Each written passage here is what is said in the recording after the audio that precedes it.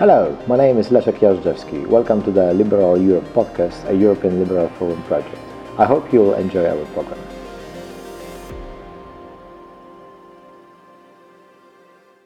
Hello, this is Leszek Jażdżewski speaking. Welcome to European Liberal Europe podcast. My guest today is Denysa Karłowski, who is was a news editor in Ukraińskiej Prawdzie, and now is my fellow colleague here at the BSG, Blavatnik School of Government at the University of Oxford. Hi, Denis. Thanks for coming to the podcast. Hello. Thanks for inviting me. So, as you might imagine, we will talk today about the Ukraine, and having someone who's been in Ukraine at the time where war started, can you tell us about your experience as a working journalist, as a Ukrainian citizen, when it happened? So I was working as a news writer in my agency before the full-scale invasion, and I was working in politics department, so I covered current affairs, whatever developments were in the Ukrainian politics, in the government context. And I really like my job because I am deeply interested in politics, cultural, social issues, and I think that I have good expertise and good understanding of what is needed in Ukrainian context, how journalism should work and deliver to the citizens, how the journalist should cover important topics for the citizens in Ukraine in terms of democracy building, post-communist transition, and so on. And then on the 24th of February, the full-scale invasion happened. And to be honest, our news agency was preparing for such a scenario. We had a contingency plan to scatter our journalists across Ukraine in different corners. So in case someone is killed, so that there are other people working in different places, different spots. So we have a team put into different underground cover things to work, and some people were preparing for evacuation to the European Union, to Poland, Estonia, Czech Republic, Lithuania.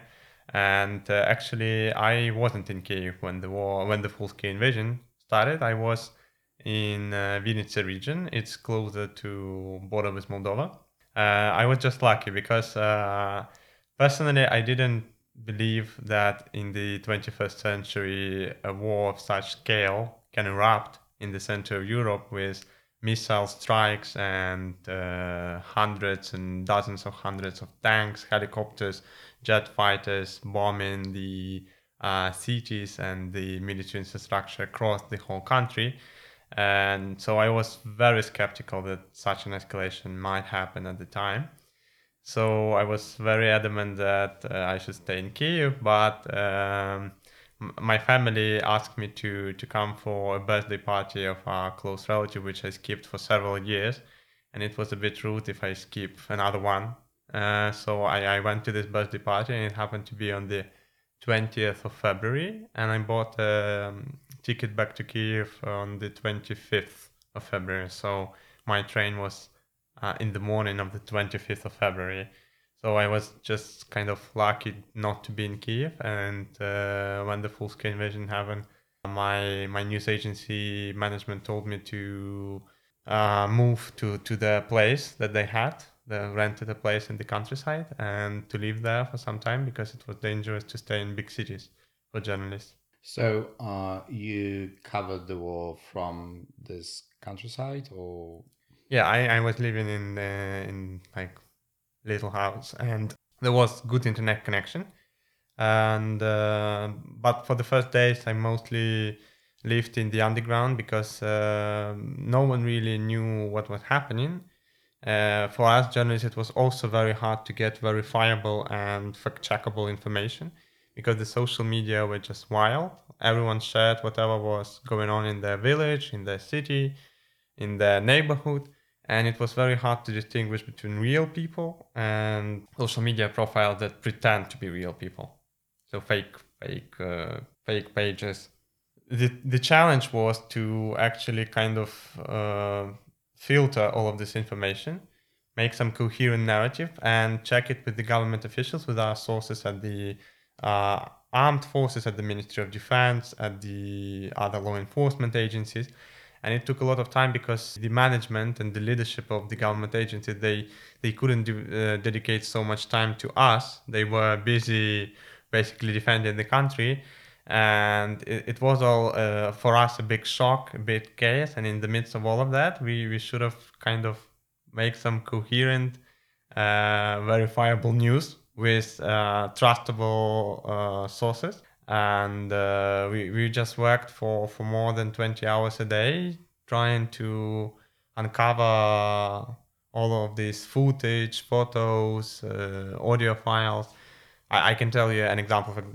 In the first days of the invasion, the Russian military, they tried to take control of the airport facility near Kiev called Hostomel. Yeah. And they sent about 60 helicopters with paratroopers to take the control of this airport. Actually, after many months of these battleground developments, the US chief of staff, I think, he told that actually they gave such a prediction that Kyiv would have fallen in terms of 3 days, because they were expecting that this Hostomel airport will be taken away by Russians in the first hours of the invasion. But they didn't. The battle was going on for some days, and the people who were living in the surrounding villages, they were taking some footage, some recording, just like on their phone recorders, like the sounds of what was happening. Right.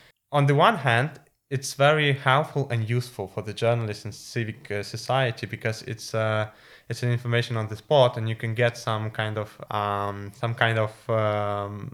witness account from what is happening without sending a war correspondent there, right? And risking the life of your journalist there, right? On the other hand, you cannot trust all of these people. Some of them might not be even there, and it might be a doctored footage, right? And so with this, we all were working on that. We all tried to make sense of what was happening there, but we couldn't believe either Ukrainian government or Russian government or anyone else, because Ukrainian government couldn't just gone to the press and say what was happening as it was happening, because it was dangerous, right? It exposed the Ukrainian military at the airport to the Russian attacks, right? So at the same time, we couldn't trust the Russian government account of events, right?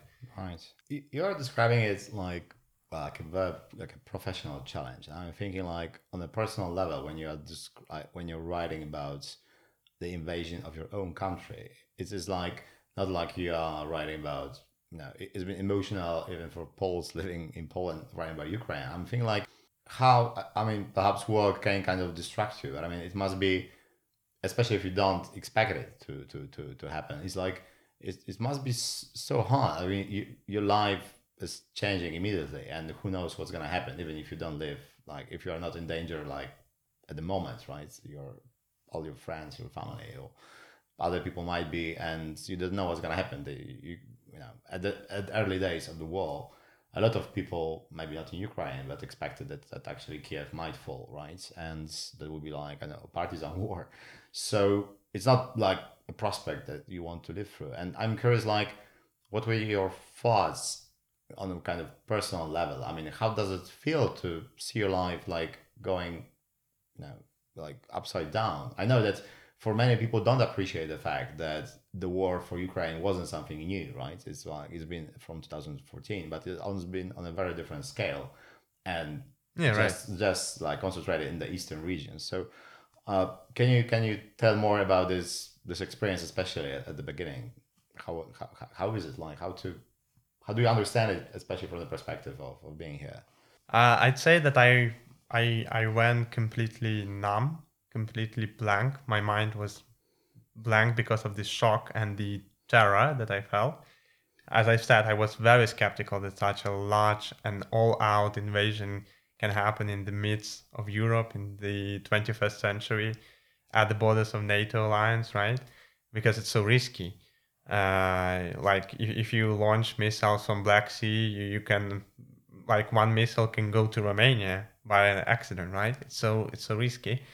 And the Ukrainians and Russians had so many connections and so many things in common before the invasion, right? So many people had relatives or friends in Russia and vice versa. So for me, it was a very far-fetched prospect that an all-out invasion can happen. And because of that, I just went numb because I couldn't believe it. I couldn't make sense of it. For the first weeks, I was like, when I was going to bed, I was thinking, and what about if I don't wake up in the morning because a missile strikes in the house? And the same, I was thinking about my family, about my friends. Many of my friends, they stayed in Kiev. They were blocked for some time, and they couldn't leave. Some of my acquaintances, they were living in Kiev suburbs where the Russian military actually occupied these villages, and they committed lots of atrocities there. And so I remember that for a couple of first days I couldn't have any meal, and I was very nauseous. Like a prospect of having food just made me sick, severely sick. I couldn't make myself eat. The only thing I was trying to kind of boost my energy is I drank some coffee, some tea with some kind of biscuit, maybe a bar of chocolate, but that was all because I couldn't make myself eat. The same was about music. I couldn't listen to any music, any kind of music, because it was irritating. It was like a thing from a far and distant world that is a fairy tale, like not a real world. It was like a relic of the old world lost forever. And in February and March, I wasn't thinking in the future tense. I was living in the present continuous tense only. I wasn't thinking about going to Oxford or what happens to me in the summer, for example. I was thinking only about the tomorrow, maybe the today, but no future plans, no hopes or ambitions. It was very scary when the Russian military stayed near Kiev, and most of my colleagues, they had their houses, their personal belongings, documents left in Kiev. Most of my friends had all of their lives basically situated in Kiev. I mean, their homes, work, etc. So because of that, I think that the crucial feeling that I had is some kind of numbness and complete shock that precludes oneself from thinking in the future tense, only living in this moment. And you're basically, I understand, living alone in this house in the countryside, or was it like a couple of journalists with you in the village that wasn't like a village that you knew, right? Or was like the No, I knew this village. It You knew wasn't very, Okay. very like it wasn't in the middle of nowhere, so to Okay. say, but it wasn't the big city. For some time, yeah, I left. I was living alone, but then the news agency suggested that my family could actually join me Okay. because it would be less dangerous for them as well, and it would be easier to live Right. together, right? Right. So, and I'm curious, like, because in Vinnytsia wasn't, or this village, I suppose, weren't like directly under threat of the invasion. Like, it's too, like too far from the front line. But I'm wondering, like, when you go out to the street, or go to the shop, or like have interaction, like, how are people reacting? I mean, especially after a couple of weeks. I'm like people can get used to it. Like, what's that like? Or you basically, can you talk about anything else? I'm curious, like, how does it feel? Because also when you are like in Kiev when the rockets are launched, perhaps you just think about survival, but then it's almost like the life could be almost seems to be normal, but it's not normal. And I wonder how it's like.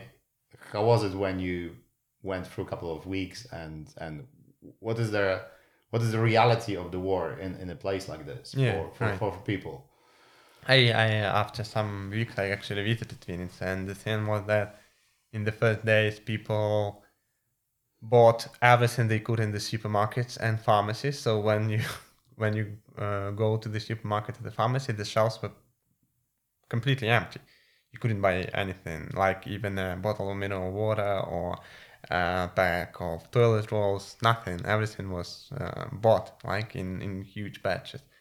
and there was a long curfew imposed at the time. So, for example, after about, let's say, 8 or 9 p.m., I guess, and until 8 a.m., you weren't allowed to stay in the streets. And at the time, it was a big worry for many people because actually there were some stories that people could be shot on the spot without any checks or verification. It was very dangerous. Many some kind of disruption agents that were behind the ranks, they tried to cause some chaos and panic. So-called like fifth column, right? Yeah, the fifth column. Mm-hmm. So yeah, they were trying to cause panic and shock by putting some bombs somewhere or something like that. And because of that, everyone was suspicious of everybody in the street. And I remember that the streets were also quite haunted in a way. No one was just walking or spending their time. Everyone tried to do their like household chores, like buy a loaf of bread or a bottle of mineral water and just go back home and not staying in the streets for long. And we didn't know who might have a gun. For example, in the first days of the war, the Ukrainian government decided to give away all of the guns to everyone who was willing to take up a gun and defend their country. And I think it will be a huge problem and a huge issue for years to come. I don't know how to solve this problem after that. Especially knowing the Eastern European context. People would just say, no, I'm not going to give it back. And so because of all of these things like curfew, Russian agents acting in behind the ranks, people holding guns, and you cannot know if someone has a gun right behind you. It was scary, yeah, and the streets were quite empty. Cafes were closed. Everything was closed apart from the supermarkets and pharmacies. Which were empty, right? Almost. I know that you stayed until the summer in Ukraine, and then you came here to Oxford. How would you describe the kind of evolving kind of emotions around the world? Do you feel that like and even now when you're not there, I mean, I think it's still one can observe from the distance, like it's like people still have this kind of like this super mobilization, like the national mobilization around this issue, or because it's now more contained again, farther away from the center of Ukraine, it's like life is kind of coming back to normal. I, of course, read about it. You're happy about the Kherson and so on, but it's not like it's such overwhelming experience, or because country is still at a regular war, which can go both ways, different ways. How would you describe this evolution of the war in Ukraine in kind of social, emotional terms? So I would say that until the summer, people were quite mobilized and very cautious, very aware of their surrounding and what they are doing, and they were acting according to the rules, according to the instructions given by the government in terms of everything: curfew, like expenditure, like tighten up their family budget, and turning off the lights in the evening and in the morning, etc. And then in the summer, actually, when in April the Russian military left the outskirts of Kiev and the northern region of Ukraine, then May and June was very difficult for the Ukrainian military because the ratio of the gun power, of the weapons power, was clearly on the Russian side, and they launched lots of ammunition on the Ukrainian units at the front line, and there were lots of casualties coming to the cities behind.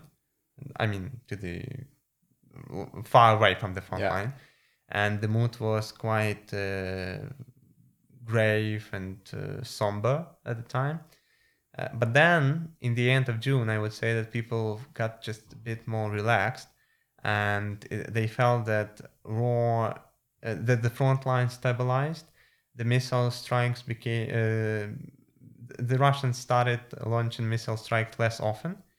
And cafes reopened, even cinemas and theaters reopened. The only nuisance that was new, if compared to the life before 2022, is that when an air raid siren goes off, you have to go and hide in the undercover shelter, right? It was just a new way of living. But I think that that's how Israel probably lives for decades, right?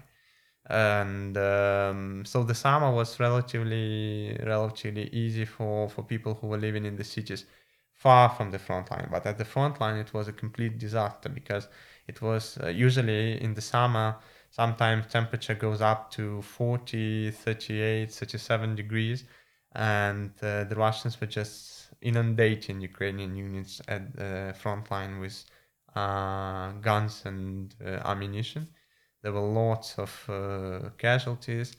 And then in the early autumn and maybe late August, situation changed to the Ukrainian side, and Ukrainians reclaimed lots of territory in the east and in the south. Now we reclaim Kherson back. The mood is very celebratory, and at the same time, I would say that because of the missile strikes, there is no power for days, especially in big cities like Kiev, and people just sit at homes and stare at the wall because they can't do anything, right? You cannot cook, you cannot work, you cannot do anything, you cannot do laundry. We are not sure how the winter unfolds with that situation. Because I don't know if people know, but in Eastern Europe, especially in Ukraine, Russia, Belarus, Poland, sometimes temperature in the winter might go down below zero to -10, -15 degrees Celsius, which is a severe condition for survival. But people are very angry. They want to take revenge for that. They do not feel intimidated or humiliated by that. Quite on the contrary, they feel more anger when Russians strike the energy infrastructure. And it's not that the Ukrainians are willing to surrender or to take down the arms.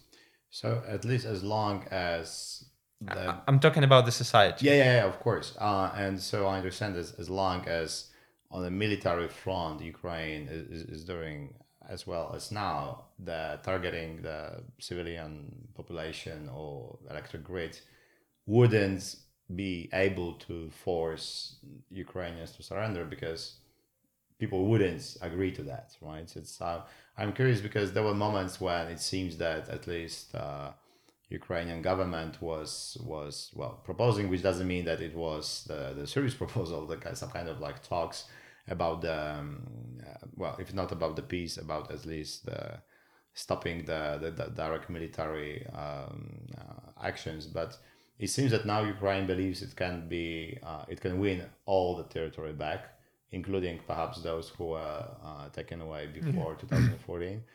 Do you think that now actually with that situation, I mean, also people perhaps don't realize how destructive is the war for the Ukrainian side, especially because in Ukraine territory, how I think it's like estimated like at like hundreds of billions of dollars, or at least. I don't know if you can even make a correct estimation right now. And the lives is not even possible to calculate the cost of lives of people who are fighting. This is the kind of popular army, right? These are the normal people who are fighting, not just professional soldiers, if it changes anything. So I'm curious, how do you see this? I know it's hard to tell, but perhaps you must have your own opinion how this situation might evolve with such a strong support for fighting, but at the same time such an immense destruction going on, asymmetric because Russia is not being destroyed, right? And they don't suffer that much from the sanctions so far. The economy is not suffering as much as Ukraine economy. How do you think that could evolve? Like, what would have to happen? It seems like either a regime change in Russia or some kind of huge victory on the front for either side, which doesn't seem to be happening soon, like complete victory Ukrainian maybe. But if it doesn't happen, it seems like a very protracted, very, very destructive war. Do you see how you see it might evolve for Ukraine and for Ukrainian people especially? Yeah, you're right. The war is very destructive and the casualty toll is rising every day.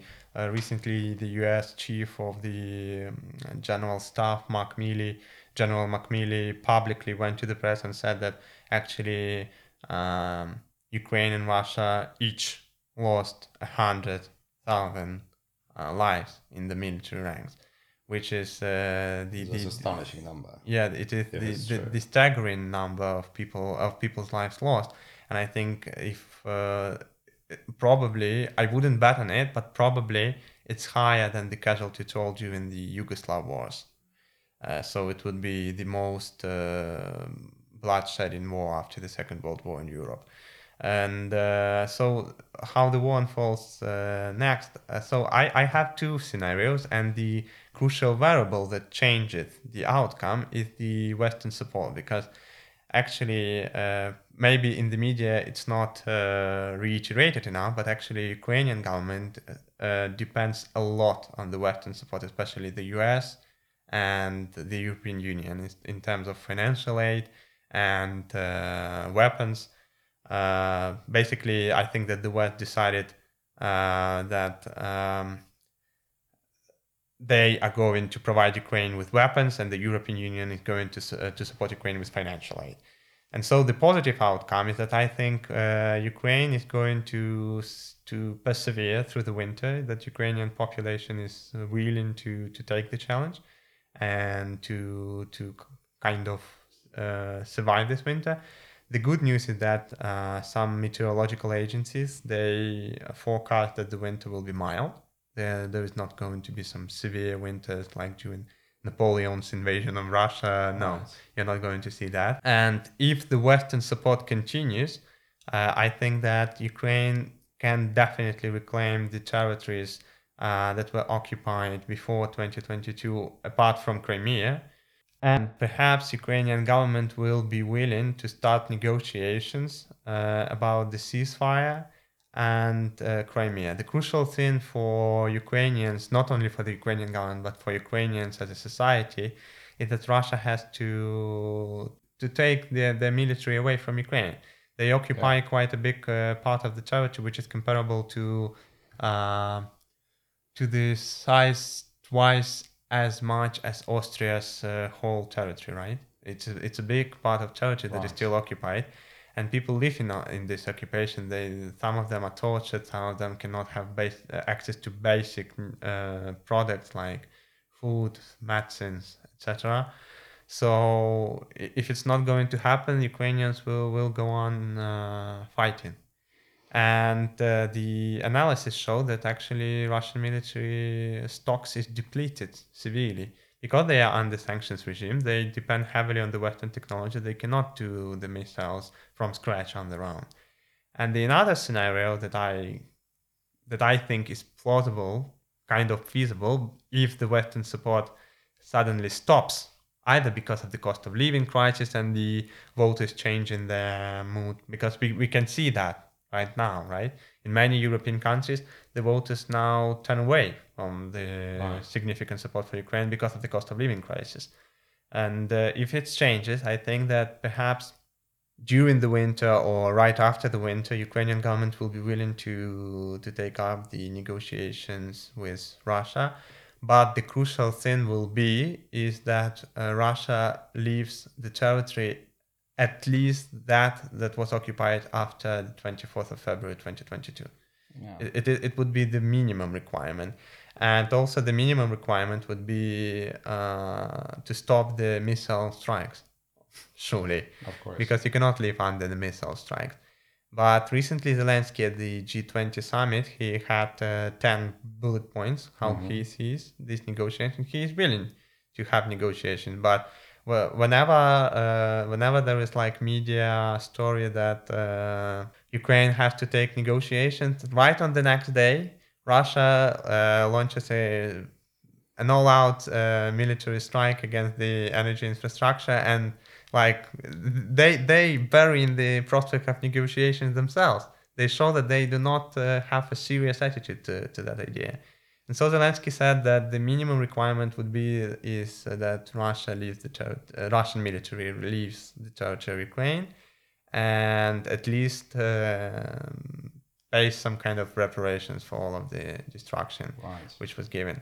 I personally think that President Putin is not willing to pay reparations, and he's definitely not willing to leave the military. So I think that this variable which I talked about, the Western support, it will show which of these two scenarios is going to unfold.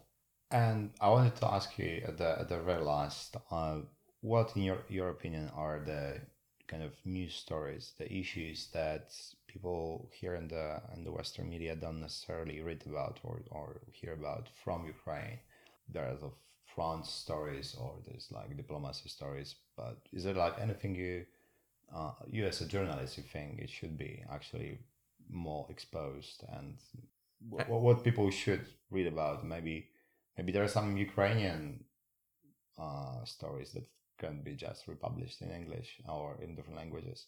So do you have something like this? I would say two things. Firstly, is that sometimes, especially when we see these kind of articles popping up in the Western news outlet, that the negotiations are the only plausible solution to the war as soon as possible to put an end to the cost of living crisis, to energy crisis, to the destruction and loss of life in Ukraine, is negotiation. They sometimes forget about all of those millions of people that still live in the occupied area, and they're exposed to severe conditions in terms of lack of access to basic healthcare and food. They might be tortured for their sentiments to Ukraine. And I think that it must be reiterated over and over and over again, because sometimes people forget about that. In Ukrainian society, no one forgets about that. Everyone is aware, and people think a lot about that on a daily basis.